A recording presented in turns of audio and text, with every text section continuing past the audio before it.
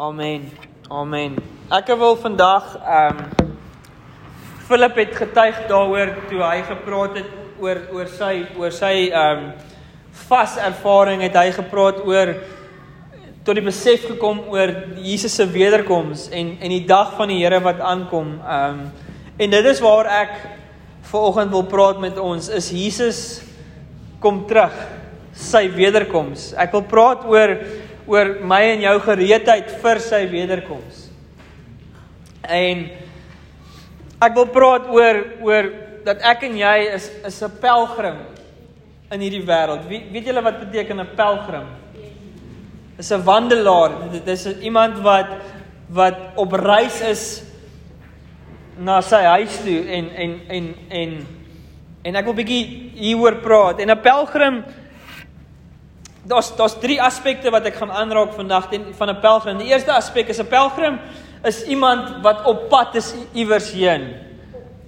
Jy's op reis. Die tweede ding wat ek wil aanraak is 'n pelgrim is iemand wat uitstaan. Is 'n pelgrim is iemand wat nie daar waar hy is op reis, is hy nie tuis nie. Hy maak nie daai plek tuis nie. Hy's op pad iewers heen. En sy identiteit, jy kan 'n pelgrim kan jy sien. Jy kan sien hy is nie iemand wat inpas by die norm nie. En die derde aspek van 'n pelgrim wat ek wil praat oor is oor 'n pelgrim is iemand wat 'n missie uitleef. So en as ons praat van die dag van die Here en sy wederkoms, dan praat ons ook oor die eindtye. En daar's 2 foute wat ek sommer aan die begin wil aanspreek. 2 foute wat ons maak as ons praat oor die eindtye. Is die eerste fout is 'n obsessie met die simboliek en die wonder en die tekens en nie verkeerd om belang te stel daar nie, maar een van daar's 'n ekstreem waar mens so vasgevang raak in om die eindtye, wil ek amper sê, te interpreteer, dat ons eintlik die evangelie byster raak in die proses. Dis die een ekstreem. Die ander ekstreem wat ek noem, wat ek al gesien het, en die 2 is so half gelink eintlik, is wat gebeur is as jy obsessief raak met die eindtye en hoe gaan dit lyk? Hoe gaan dit gebeur? Wat gaan gebeur? Gaan daar eers 'n rapture wees en dan? Ek dink nie dis verkeerd want die Openbaring praat daaroor. Ek dink nie dis verkeerd om te gaan inlees in dit nie, maar daar's 'n gevaar dat 'n mens so obsessief raak en dat ons as Christene vasgevang raak in hierdie ding. En dit lei dan baie keer wat ek noem, of wat ek al gehoor het, die term bunker mentality. Soos die einde is hierso, kom ons grawe 'n gat in die grond en ons skryf weg tot Jesus terugkom.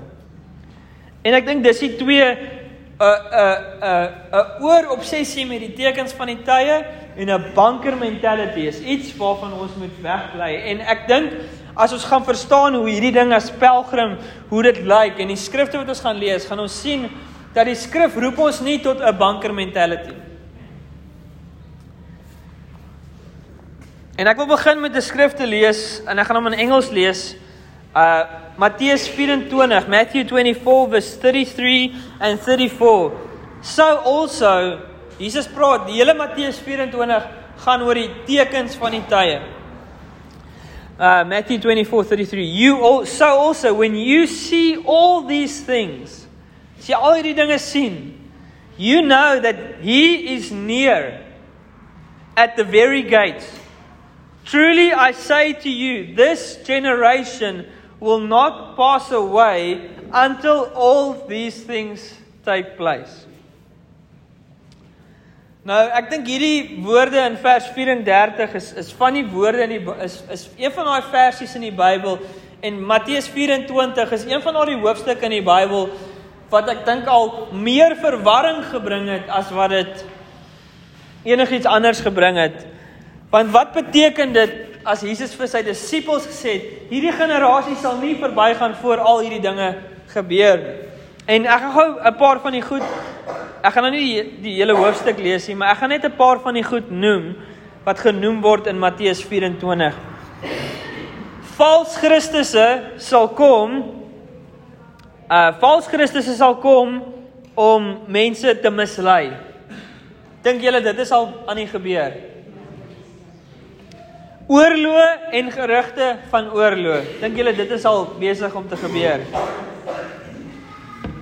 Hierdie kant dink julle oorloë en gerugte van oorloë. Hoor julle van oorloë? Hongersnood. Aardbewings. Verdrukking van gelowiges. 'n groot afvalligheid. Ja. Haat teenoor mekaar. Ek wil sê haat teenoor mekaar is iets wat ek op sosiale media meer sien as enigiets anders. Vals profete wat op uitkom en mense mislei. Ek wil sê vandat ons YouTube het, is al meer vals profete, dink ek. Ek sê nie almal is vals nie, maar ek dink baie is vals. En dan wetteloosheid sal toeneem, sonde sal toeneem. Dit is alles wat in Matteus 24 genoem word. En volgens my, en hier's waar ek sê, ek weet nie, ek kan nie oordeel of wat ek sien gebeur in die wêreld, of dit al die volle vervulling is, of die volle wat Jesus ons waarsku, of sê Matteus 24, al hierdie goed moet gebeur. Nou ons kan nou vasgevang raak, en ons kan nou studies gaan doen oor, is die oorlog wat Jesus praat van in Matteus 24, is die oorlog tussen Rusland en Oekraïne nou die oorlog waarvan hier, en ons kan vasgevang raak, en ons kan gesaaitrek raak. Jesus sê, al hierdie goeders moet gebeur, en gaan gebeur, en dan is dit nog nie die einde nie. Die einde sal plaasvind na dit.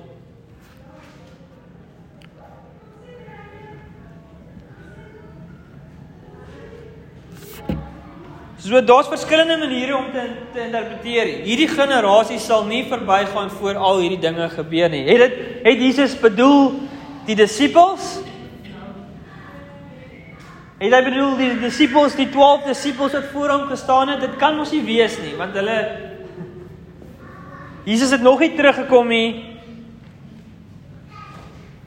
So, ek gaan nou nie vandag vir jou sê wat beteken hierdie generasie gaan nie weggaan nie. Wat ek wel vir jou gaan sê vandag is, dat elke generasie sedert Jesus op die aarde gestap het tot en met nou toe, elke groep Christene, elke generasie Christene, wat gelewe het met die afwagting van sy wederkoms in hulle tyd, sy lewens het 'n impak gemaak, sy lewens het 'n verskil gemaak, sy lewens het getuig van wie Jesus is. En as ek en jy, as ons kan lewe met die afwagting, Jesus kom terug in my generasie, gaan daar 'n ooreenstemming wees met ons lewens in die evangelie. Ek glo dat Jesus wil hê, ons moet in verwagting lewe van sy wederkoms.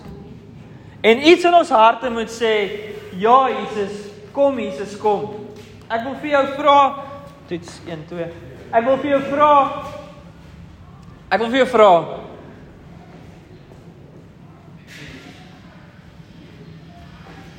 Jesus se wederkoms, wat bring dit in jou hart op? Vrees? Of opgewondenheid? Toets. Die regte antwoord is opgewondenheid. Maar ek wil vir jou vra, as jy regtig sit voor die Here, as jy regtig sit en jy jou lewe oorweeg, Christopher, ek wil baie graag nog trou. Christopher, ek wil baie graag nog kinders hê. Van julle is bietjie ouer. Christopher, ek wil baie graag nog kleinkinders hê. Maar wat as die Here terugkom? Wat as die Here terugkom? Wat sê jou hart, kom Jesus kom? Of sê jou hart, wag nog 'n bietjie Jesus, wag nog 'n bietjie. As ek aan. 2 Petrus 3 vers 8. Laat hierdie een saak egter nie by julle verbygaan nie, geliefdes, O, daar is die skrifte, wonderlik. Net verskillende talings, selfe versie. Kom ek lees daar. Een ding moet julle egter nie vergeet nie, geliefdes. Vir die Here is een dag soos 1000 jaar en 1000 jaar soos een dag.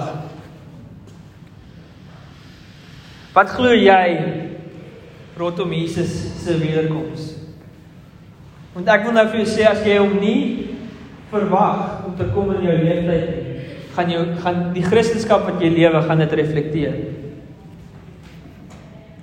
As jy hom nie gaan verwag om terug te kom in jou lewenstyd nie, gaan daar 'n lauwarm Christendom in jou Christendom wees. Daar gaan 'n lauwarm 'n oortuiging in jou hart dat Jesus kom terug en hy kom terug dalk môre, bring 'n ontnigterende wakkerheid in jou stap met hom.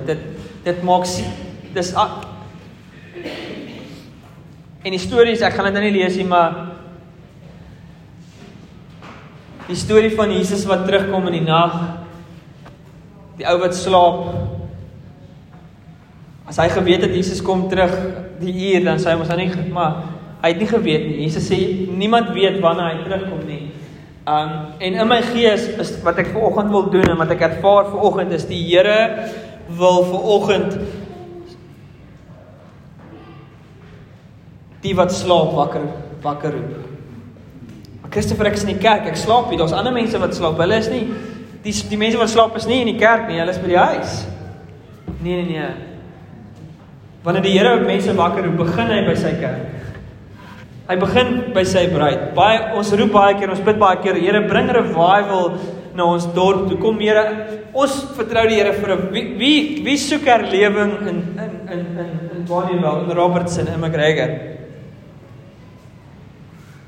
As jy nou jou hand opgesteek het, weet jy waar gaan die Here begin met herlewing? By jou. En weet jy dat herlewing gaan meer oor repentance en 'n terugkeer na hom toe, as wat dit gaan oor a nice experience.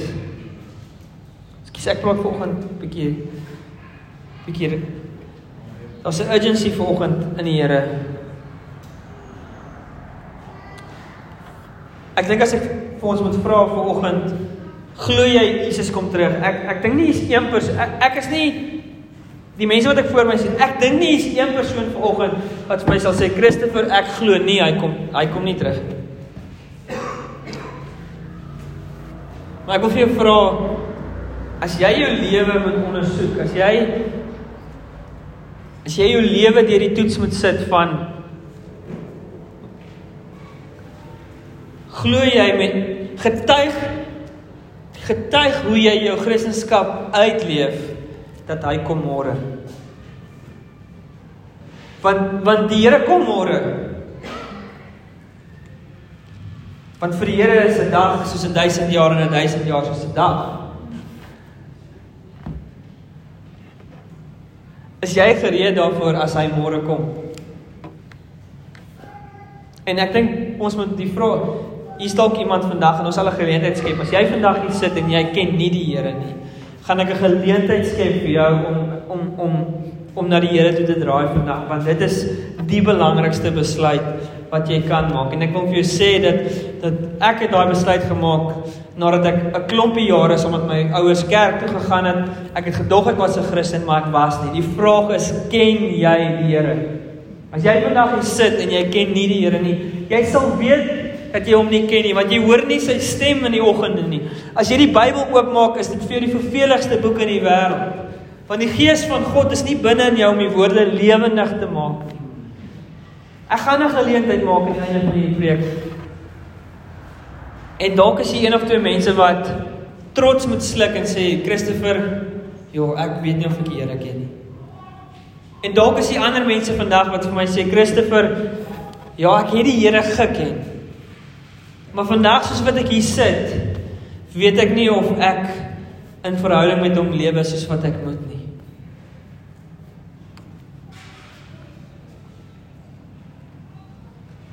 Ek het so urgency en vir my vanoggend vir ons sê, die tyd is kort.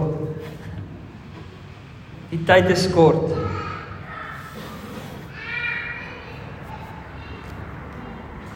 So So, die eerste ding wat 'n pelgrim kenmerk, en ek praat van 'n pelgrim in die sin van 'n kind van die Here, 'n pelgrim.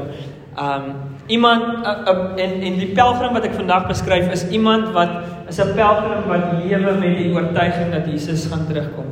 En die eerste ding wat 'n pelgrim uitken, is iemand wat 'n heilige lewe. Nou, as ek dit sê, is daar 'n party van ons harte onmiddellike weerstand, want ons almal ken al mense, of het al mense geken, wat heilige lewens gelewe het, maar eintlik was hulle net heilig op Sondag, en hulle het ander lewens gelewe, hulle was meer skynheilig. Okay, so as ek praat van ons moet heilige lewens lewe, verwys ek nie daarna nie. Ek verwys na ek en jy ons moet heilige lewens lewe as ons kinders van die Here is. Nie skynheilig, nie heilig. 2 Petrus 3 vers 11 en 12, as ons dit kan. Aangesien al hierdie dinge so aan hulle einde gaan kom, moet julle des te meer vroom en aan God toegewy lewe. Leef in verwagting dat die dag van God kom, en beywer julle daarvoor, die dag waarop die hemel in vlamme sal vergaan, en die hemelliggame sal brand en wegsmelt. Die ander vertaling wat ek het, sê, watter besondere mense moet julle dan nie wees nie, mense wat 'n heilige lewe lei, en Godvreesend leef. As jy 'n pelgrim is, wat in afwagting van die Here se wederkoms lewe, gaan jy in jou hart 'n urgency hê om heilig te lewe, want jy weet, dit is heilige lewens wat God eer gee. 1 Petrus 1 vers 15 en 16 sê, nee, soos hy wat julle geroep het heilig is, moet julle ook in julle hele lewenswandel heilig wees. Daar staan immers geskrywe, wees heilig, want ek is heilig. Om heilig te wees is nie om net die regte gedrag te hê wanneer mense kyk nie. Om heilig te lewe is om soos Jesus te wees. Hy sê omdat ek heilig is, wees jy heilig. Heilig wees gaan nie net oor behavior nie, gaan nie net oor gedrag nie.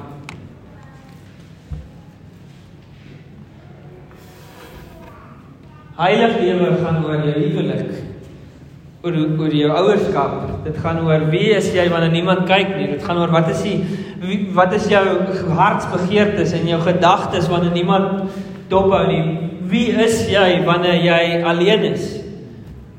Wie is jy wanneer jy nie Sondag in die kerk is nie? Wie is jy wanneer jy nie Woensdag aand by die gelowiges in 'n selgroep bymekaar? Wie is jy?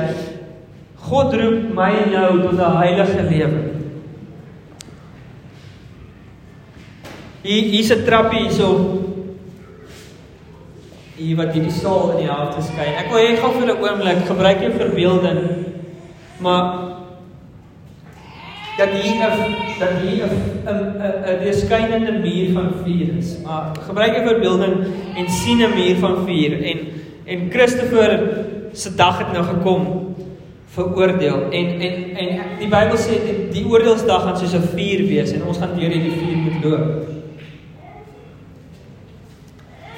En dit gaan so werk, dat alles in jou lewe wat Christus gebou is en op Christus gebou is en wat Christus reflekteer, kan deur die vuur gaan.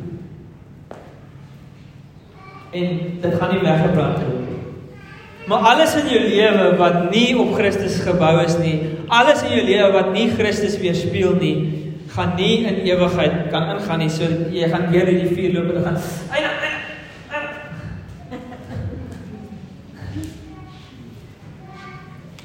Ek vra vir jou vandag, as jy nou deur die vuur moet stap,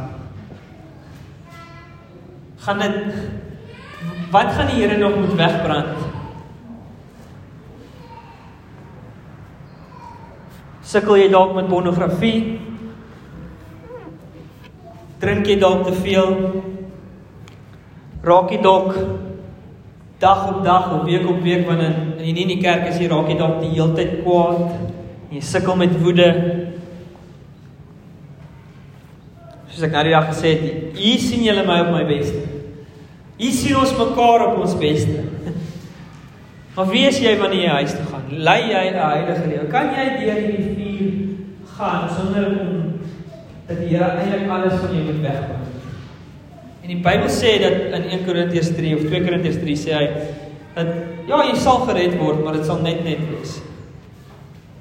Ekskuus, sê weet jy dit? Dankie Trika. Kom ons lees dit gesaam. Elkeen se werk. Is dit deel van my skrif wat ek vandag, wow. Elkeen se werk sal aan die lig kom. Die dag wanneer Christus kom, sal dit duidelik word. Die dag kom met vuur. En die vuur sal die gehalte van elkeen se werk toets. So elkeen van ons gaan deur 'n vuur moet loop. En die vuur gaan jou lewe toets. Dit gaan die gehalte van jou werk toets. Dit is soos die storie van die 3 varkies. Die eerste varkie het met strooi gebou, die wolf het dit omgeblaas. Die tweede varkie het bietjie beter, hy het hout gehad, maar die hout was nie goed genoeg nie. Die derde varkie was 'n slim varkie, hy het met bakstene gebou. Hy het met stene gebou. Wat 'n varkie is jy?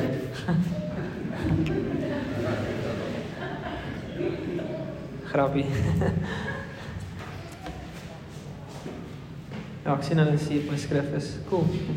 Vergeet van dit op my notas is.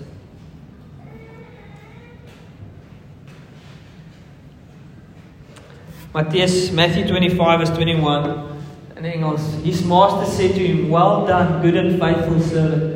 You have been faithful over a little. I will set you over much.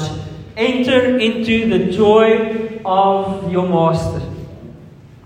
Ek weet nie van julle nie, maar dit is woorde wat ek wil hoor. Wanneer ek my resies klaar gehardloop het, wanneer ek voor Jesus verskyn, wil ek hoor, "Well done, good and faithful servant. You have been faithful over a little. I will set you over much. Enter into the joy of your master." As jy 'n Christen is, as jy 'n disipel is vandag, as jy 'n pelgrim is, as jy iemand is wat in afwagting van Jesus lewe, dat hy gaan terugkom, is die eerste kenmerk van jou lewe is 'n heilige lewe. En ek wil vandag vir jou sê dat as jy nie 'n heilige lewe nie, roep ek jou om wakker te word en te sê dat Jesus kom terug. Draai na hom toe, bekeer jou, want as jy nie heilig lewe nie, gaan jy eina deur daai vuur moet loop. Die tweede kenmerk van iemand wat 'n pelgrim is iemand wat georiënteerd is, en ek gaan nou verduidelik wat ek bedoel met dit. Hebreërs 11 vers 13. Terwyl hulle steeds geglo het al hierdie mense gesterwe sonder om te verkry. Hebreërs 11 praat oor the heroes of the faith. Wat is die Afrikaanse woord vir heroes? Die helde van die geloof. Abraham, en dit praat oor Moses en Abraham. En dit sê, terwyl hulle steeds geglo het hulle al hierdie mense gesterwe sonder om te verkry wat beloof is. Maar hulle het dit uit die verte gesien en daarop gejuig. En hulle het erken dat hulle hier op aarde slegs vreemdelinge en bywoners is. Ek wil vir jou vra, as jy na jouself kyk, as jy na jou lewe kyk op hierdie aarde, beskou jy jouself as 'n vreemdeling op hierdie aarde? Beskou jy jouself as 'n bywoner? Hierdie wêreld, hierdie aarde is nie my huis nie. 'n pelgrim is iemand wat daai onderskeid kan tref, dat ek moenie my hele lewe invest in hierdie aarde nie. Ek wil vir jou vra, hoe invested is jy in jou lewe in hierdie aarde? Of weet jy en sien jy uit soos van die helde van die geloof, kan jy erken dat jy is maar net op hierdie aarde 'n vreemdeling, iemand wat deurloop, wat weet, ek gaan nie hier bly nie, hierdie is nie my huis nie. Ek het die voorbeeld een keer gehoor, en ek kan nou nie krediet gee waar ek het gehoor het nie, maar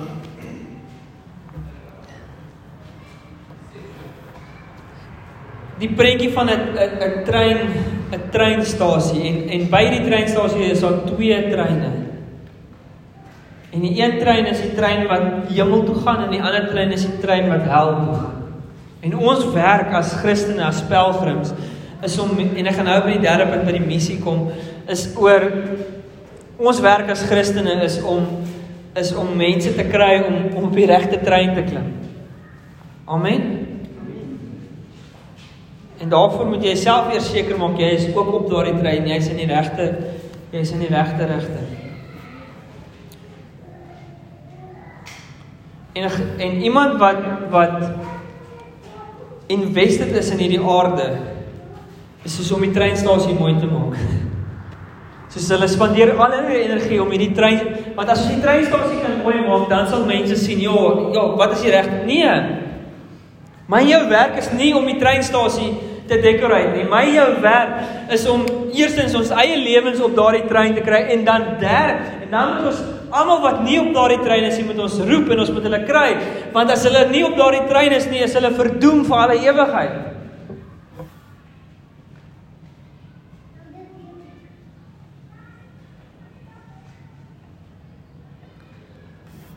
En ek gebruik die woord oriëntasie, want hier is twee betekenisse van die woord. The ability to locate oneself in one's environment with reference to time, place and people. 'n Pelgrim is iemand wat weet dat my lewe is nie vasgevang net in hierdie tyd wat ek nou is nie. Ek is geroep vir ewigheid. 'n Pelgrim is iemand wat weet hierdie plek is nie my bestemming nie, ek is besig om net deur te gaan, verby te gaan. En 'n pelgrim is iemand wat weet dat die mense, eendag gaan ek in ewigheid saam met mense spandeer. Die tweede definisie is one's position in relation to true north, to points on the compass or to a specific place. So 'n pelgrim is iemand wat georiënteerd is. Hy weet waartoe hy ken sy plek op die map en hy weet waarheen hy op pad is. Ek wil jou vra, weet jy waarheen jy op pad is? Nie net ja, Christopher, ek so pad ewigheid in die nee, weet jy waarheen jy op pad is? Lewe jy in afwagting van Jesus se koms?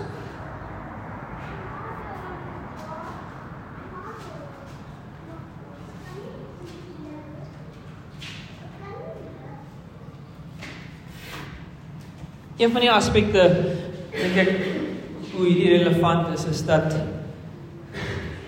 'n pelgrim is iemand wat nie gedefinieer word deur sy werk. Werk is belangrik, ons moet werk, want hy wat nie werk nie, hy moet nie eet nie. Soos julle nou die met die vas uitgevind het, dit is bietjie moeilik om nie te eet nie. So ons moet werk, en ons moet eet. Maar ek wil vir jou sê, daar's 'n dag wat kom wat jy nie gaan werk. In die hemel en in ewigheid gaan jy nie werk nie, of hemel of hel.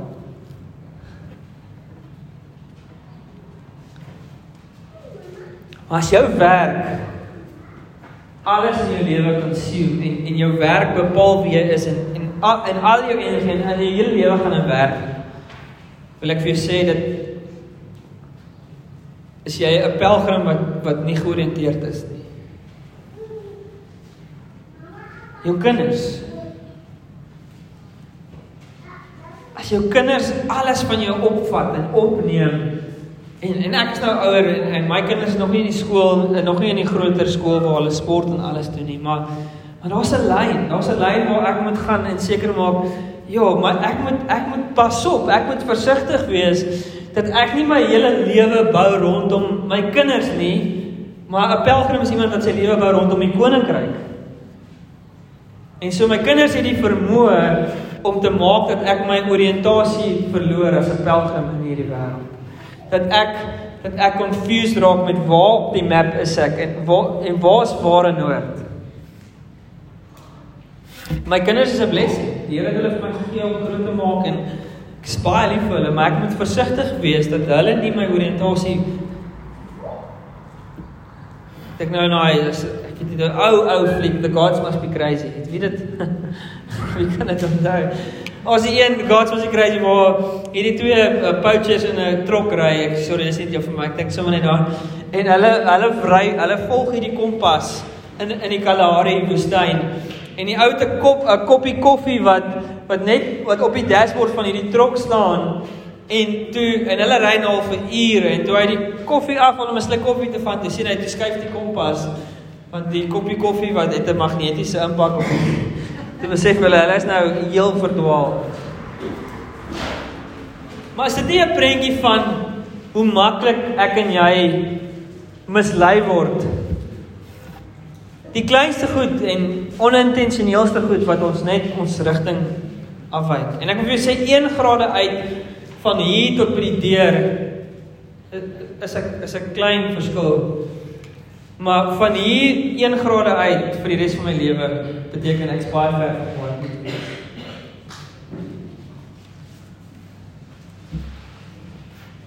Stap jy nog op ware noord? Is jou kompas nog op ware noord? En wat is dalk die goed wat in jou lewe is wat jy wat is op die dashboard van jou lewe en as jy dit afval, wat gebeur met jou kompas? 1 Petrus Hebreërs 13 vers 14. Ons het in hierdie wêreld geen vaste verblyfplek nie. Ons is op soek na die toekomstige.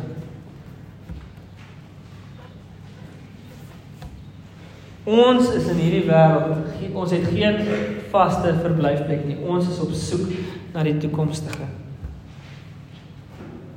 1 Petrus 2 vers 11.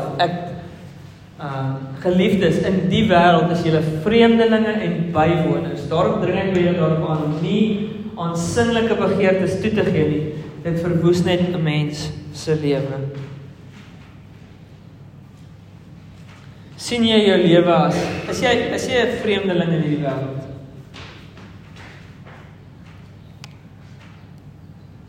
As jy in 'n kantoor werk waar daar net ongelowige mense saam met jou is. Ek dink hulle moet nou dink jy's weird. Want jou lewe het 'n ander oriëntasie as jy saam met ongelowiges op 'n naweek weggaan, werk in 'n kantoor of ek dink van tyd tot tyd moet mense dink, wat gaan met jou? Jy lewe 'n ander lewe. Ons bou ons lewens, ons bou ons koninkryk, maar somehow as ek na jou lewe kyk, is jy invested in iets anders. Jy bou jou lewe anders, jou lewe lyk anders. Jy's 'n pelgrim, jy's op reis. Waarheen is jy op pad? Hoekom is jy op pad so heen? En ek dink dit is tyd dat ons as Christene bietjie ons flavour terugkry. Ja, ons wil nie mense offend nie. Ons wil nie mense ongemaklik laat voel nie, maar ek dink dit is hoogtyd dat mense bietjie ongemaklik voel wanneer hulle om ons is. Ons moet nie weird wees for the sake of being weird. Maar ek dink nog ek het al 'n paar flieks gekyk wat hierdie tema van pelgrim. Ek weet nie of dit 'n fliek is wat ek moet aanbeveel nie, maar die een is The Book of Eli. Enigiemand al The Book of Eli gekyk? 'n Paar van julle. Dis 'n blinde Denzel Washington, is 'n blinde. Daar's 'n bietjie ek stel dit nou nie voor dat almal dit kyk nie. As jy dit nou ek het baie lank klas ook gekyk. Net by sê. Maar Eli in die storie is hierdie blinde man wat lewe in die wêreld het wat noem jy dit eindtye, dis die wêreld het basies vergaan, baie min mense lewe. En hy is op reis, hy het 'n Bybel by hom. En sy missie is om die Bybel te bewaar en dit uit te kry by 'n sekere plek waar dit veilig kan wees. Maar hy is hierdie blinde ou, maar hy is ook soos 'n tipe van 'n Chuck Norris, hy soek nie met 'n moeilikheid nie, want hy kan beklei. En Eli loop deur hierdie dorpies en plekke waar mense gevestig is, en dit is baie duidelik wanneer hy deurkom, dat hy hoort nie daar nie. En ek wonder net, ons as Christene, wanneer ons deur plekke beweeg, is dit nog duidelik dat ons hoort nie hier nie. Want hierdie wêreld is nie ons huis nie. En dan die laaste punt wat ek wil maak, so die eerste punt is, 'n pelgrim in hierdie wêreld, 'n kind van die Here word geken deur sy deur 'n heilige lewe. Die tweede ene is deur 'n oriëntasie dat hierdie is nie ons huis nie, ons is op reis. En die derde een wat ek wil praat is oor missie. Nou, in die heel begin het ek gesê, die een fout wat ons maak wanneer ons kom praat oor die eindtye is ons kry banker mentaliteit. Ons moet onsself net een kant hou en ek wil sê, as dit net gegaan het oor die eerste twee, as dit net gegaan het oor 'n heilige lewe, en dit gaan oor ons moet onsself afsonder van die wêreld om onsself. Weet julle wat moet ons dan doen? En ek sal Philip se permissie vra of ons 'n blok kan kry hier op die plaas, en ons bou dan vir ons 'n grot. En ons gaan in en ons kom nooit weer uit nie, en ons word monks.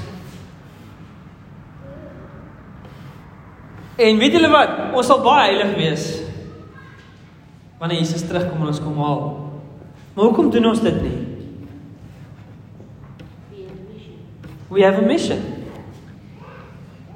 Johannes 17 vers 15 tot 17 sê, ek bid nie dat u hulle uit die wêreld moet wegneem nie, maar dat u hulle van die bose moet bewaar. Hulle behoort nie tot hierdie wêreld nie, net soos ek ook nie tot hierdie wêreld behoort nie. Laat hulle aan u toegewy wees deur die waarheid. U woord is die waarheid. Jesus bid eintlik teen banker mentality. Deur hierdie mentaliteit wat sê, omdat ek nou 'n Christen is, nou moet ek myself heeltemal afsny van die wêreld. Nee. Ons is afgesonder van die wêreld, maar ons moenie onttrek nie.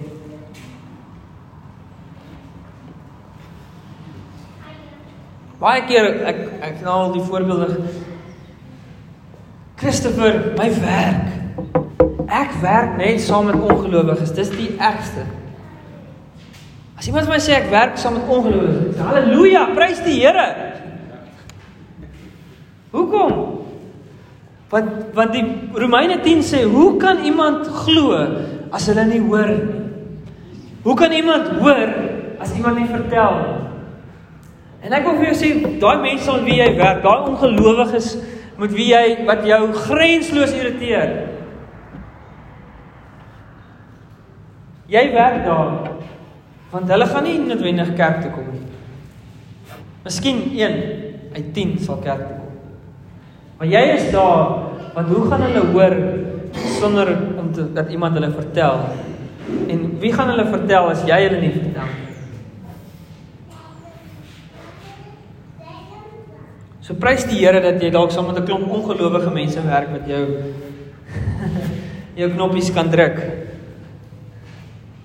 Ek het nou vir iemand gesê, hulle vloek verskriklik daar waar ek werk. Ek sê, halleluja. Nie dat hulle vloek nie. Halleluja dat jy die lig kan wees in 'n donker plek.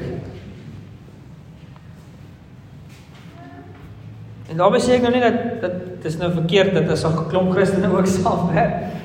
Ek sê maar net, die Here gaan nie almal red in die kerk nie. Matteus 28 vers 19. Gaan dan en nooi almal kerk toe, sodat hulle my disippels kan word. Nee, ekskuus, dis nie wat daar staan nie. Gaan na die nasies toe en maak die mense my disippels. Doop hulle in die naam van die Vader, die Seun en die Heilige Gees. Ek wil net vir 'n oomblik stil staan, gaan. 'n pelgrim is iemand wat gestuur is om te gaan.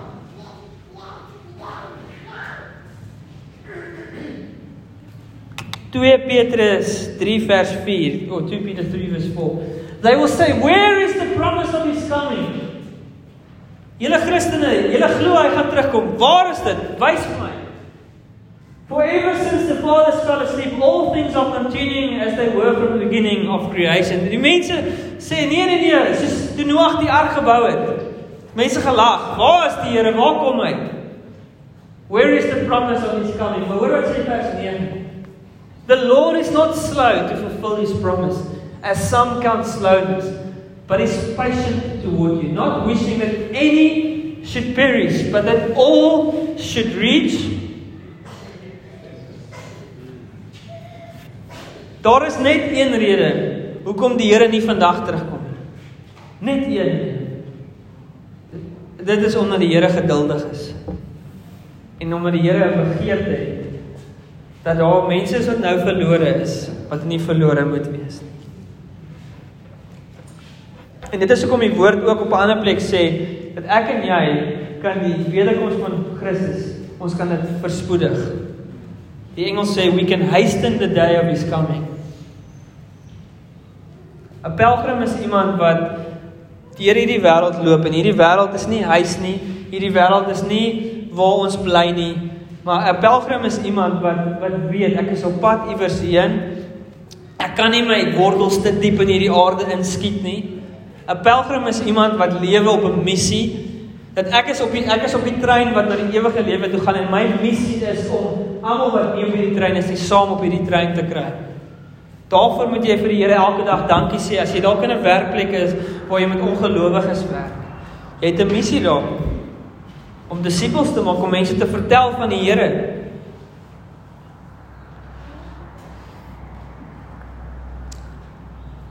En dan wil ek afsluit met Openbaring 22 vers 17, wat sê, die Gees en die bruid sê, kom. En elkeen wat dit hoor moet sê, kom. En elkeen wat dors het moet kom, elkeen wat die water van die lewe wil hê, moet dit kom kry. Dit is die goeie nuus. Straal ons harte in, yes Lord, come Lord Jesus, come, kom Here, in my leeftyd.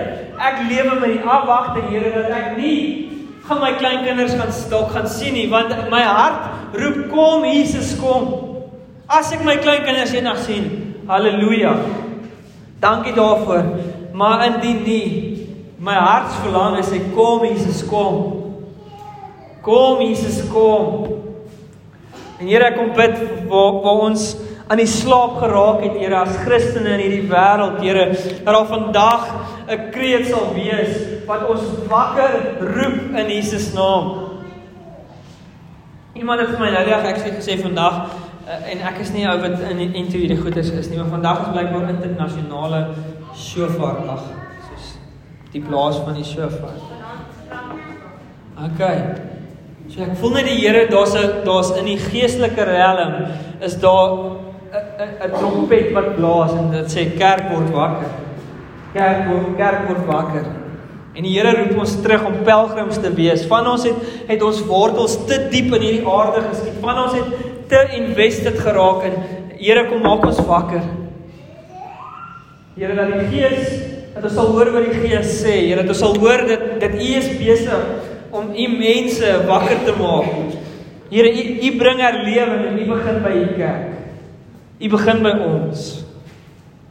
En Here, waar ons aan die slaap geraak het, Here, waar ons missie kwyt geraak het, Here, waar ons bankermentaliteit ingeslaan het, Here, en ek gaan net uit tot U terugkom, ek het nie 'n missie nie. Here, U roep die kerk tot missie weer.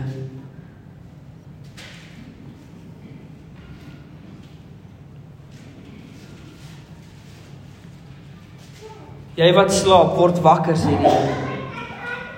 Jy wat slaap, word wakker, sê die Here. Jy wat hom nie verwag nie, word wakker en verwag hom. Jy wat sê, Here, wag net nog so bietjie. Bekeer jou en sê, kom Jesus, kom. Ja, daar's 'n roep vanoggend dat ons moet wakker wees. Daar's 'n roep vanoggend dat ons plek as pelgrims in die wêreld inneem, en dat ons in afwagting van sy wederkoms lewe. Dat ons sal sê, Here, in my generasie, kom in my generasie. Here, ons wil die dag van die Here aanspoedig, dat U sal kom in my tyd, in my generasie. Dat ons harte sal roep, kom môre, Jesus, kom, sommer môre, sommer vandag. En Here, waar ons nie gereed is daarvoor, dat U vanoggend ons harte sal aanspreek, en ons sal gereed maak daarvoor. Ek het in die begin van hierdie preek gesê, as jy